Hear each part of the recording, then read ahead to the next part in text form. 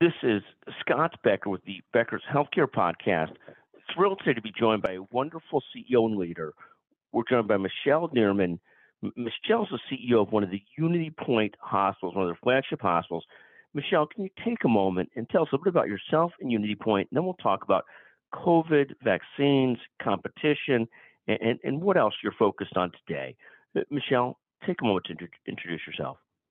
Sure. Thanks, Scott. I'm glad for the opportunity to be back with you here. So I am the president and CEO of the Unity Point Health Cedar Rapids region. So Unity Point Health as a system these days covers 3 states and 9 regions. We're here in Cedar Rapids, Iowa. St. Luke's Hospital is the largest part of our continuum of services here, but we have clinics, long-term care, mental health care. We have a critical access hospital. So a number of parts to the continuum of services that we offer our community. I've been here for the entirety of my professional career. Actually came to Iowa originally to earn my MHA at the University of Iowa. Started here essentially as an intern and have been ever since. So it's been a great place to grow a career.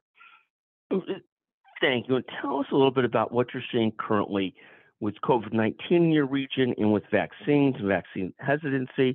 What's the state of the situation in your area?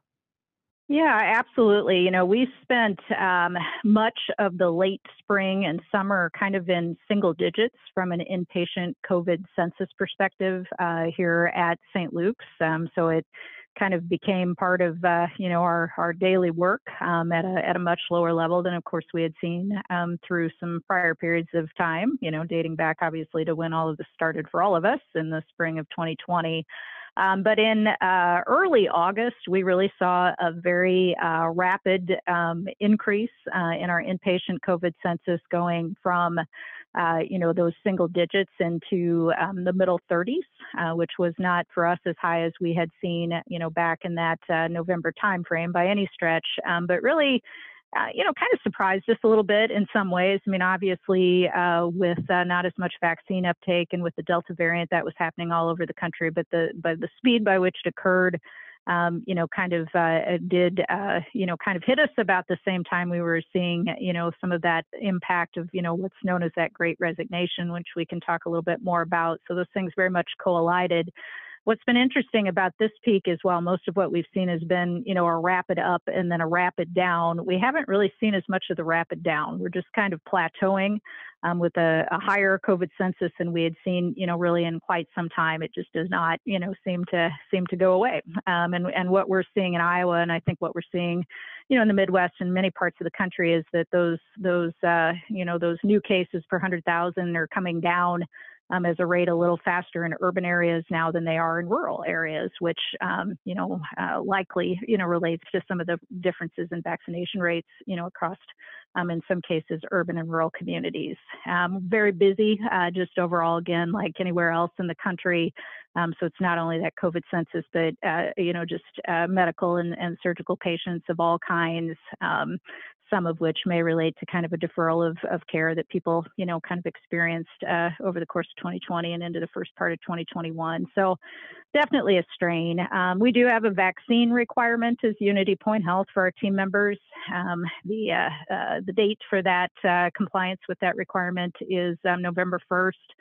We are coming along well as a system and specifically here in Cedar Rapids. I think we will see some departures from our system, but in fairly low numbers. So we're glad about that. We continue to see vaccine rates in the community sort of inch their way up, literally kind of inch by inch, week over week. I think mostly as people, kind of see others continuing to get COVID and to understand that, definitely, the risk of hospitalization and death are much, much more, obviously, for folks who are unvaccinated. I think that's what's slowly driving that uptick, that we're seeing at this point in time. Let me ask you this question. Most systems in the country are dealing very fully in some regard or another with both COVID-19 patients, trying to get people vaccinated, plus this mix of seeing lots of patients that had put off care and sometimes preventive care that might have presented itself with a cancer earlier stage and other kinds of things. So largely health systems and hospitals are very, very busy. They've got this resignation going on, not particularly your place, but at other places throughout the country, Right. where in every profession, quite frankly, every job, people are having a hard time filling jobs. Talk a little bit about competition in this context. When you look at competition in this context, does it feel just daunting to even think about competition when you're working so hard just to provide care to everybody, make sure that goes well? How do you keep a focus, some thoughts around competition and getting better and being strategic in a period of time when things seem so disrupted? Yeah, it's tough right now to be sure. I can't hardly tell you how much time our senior leadership team here in our region, and I know it's true for my regional colleagues across our system, how much time we spend every day, just try to stay on top of the activity and making sure we have the staffing we need, trying to support our staff and dealing with what's right in front of us. So it does make it really hard to continue to drive quality improvement, let alone to kind of think about, strategy and what you need to do to be, thinking about where you're going to be in a year, 18 months, or 5 years from now. But I will tell you, it does seem like, kind of in our little part of the world here in Eastern Iowa, I mean, we're seeing a lot of movement, by different healthcare organizations, folks, thinking about who their partners are going to be, thinking about investments and, sometimes some pretty sizable,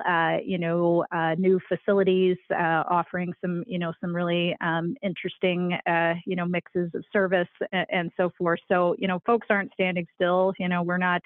We're not standing still either. But yeah, it is a little hard sometimes to, balance, demands in the day to day that are significant and maybe significantly different, in a lot of ways than what we were accustomed to way back when, sort of pre-pandemic. But yeah, definitely you can sort of see and feel, folks thinking about what it is that you need to do to position yourself, effectively to meet the needs of our patients and our communities, and in some cases to be more competitive, in the future as well. So definitely a balance. And when you look at a system like Unity Point, which is, I think, the largest system in Iowa by a significant degree, how does it look at competition? Does it look at competition in the local markets? Does it look at competition from the outsiders, like the telehealth firms, or the CVSs, the Walmarts, the Walgreens, or some of all of the above? I mean, how do you Yeah, sort of think about competition? I would really say it's all of the above, and we, as a system, have a new system level CEO. So Clay Holderman joined Unity Point Health from Presbyterian in New Mexico in February of this year. So, actually, when I, think about some of the things I'm excited about, working with Clay and his new team and some of the work we're doing around strategy as a system is, it's definitely on that list. But, to answer your question, it is all of the above. I mean, we serve people in our regions and our communities. So you definitely have to look at what you need to be on the top of your game in terms of meeting the needs that people have today and the needs that you anticipate they'll have tomorrow. And that includes, thinking about how you deliver those services and how, others might elect to deliver them. We're not, for the most part, in Unity Point Health in large population centers, so we don't always see quite some of the same things of the CVSs and the Walgreens. You don't see them maybe in some of our smaller mid-sized markets, maybe taking on some of the things they might do in the larger urban communities. But certainly, people are increasingly interested in convenience. Of course, they are. Increasingly, people are interested in what can be delivered to them through virtual means, whether it's by Unity Point Health or whether it's by someone that does that at a national scale. So it's really both. It's about what are you going to deliver out of sort of your traditional physical assets in your community, because there'll always be a need for those things, and where can you use new technologies, new approaches to the digital delivery of care and increased personalization. So some of both, to be sure.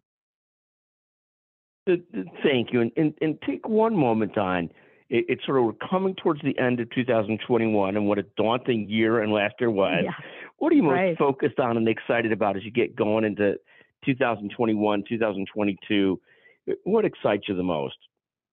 Yeah, I think there's a couple of things. I mean, I think we remain hopeful, that we'll make our way kind of through this most recent sort of long-lasting wave. That the continued inching up of vaccination rates and unfortunately, kind of that continued spread of COVID. Those things combined will eventually, kind of get us over the hump here, and we won't, see quite so many spikes, in the future. So certainly try to remain optimistic, around all of that. I think again, in our case, with new leadership at a system level, we're very excited about, kind of taking that deep dive revisit of our performance as a system. What about it is good, and what about it can be better in support, to those that we serve. What does that strategic plan look like, and how can we, start to make good forward progress on that? One of the things, that is so challenging, we've talked about it a little bit here today, but is workforce, as we talked about. It's very competitive, market for healthcare team members and for team members of any type across any industry right now. But I'm excited about some of the things that we're talking about in our region, and some of the things we're talking about in our system, to maybe attract, people of different, more diverse backgrounds to our workforce, and to support them and some of the team members we already have on our teams and growing. It excites me to think, about the potential for, drawing people into healthcare and helping them stay. We talk about being a place, where our team members want to have their career, and we're not, naive enough to think that when someone comes in here for their very first job, that's the job they're going to have, for a lot of years. But there's a lot of opportunity in healthcare. There's a lot of opportunity to move laterally. There's a lot of opportunity to grow a career. There's tremendous flexibility. There's tremendous support for education. So really thinking about some creative approaches to workforce development that are good for us as organizations, good for our patients, but are good for our team members too. It's probably one of the things I'm most excited about as we, start to turn into 2022.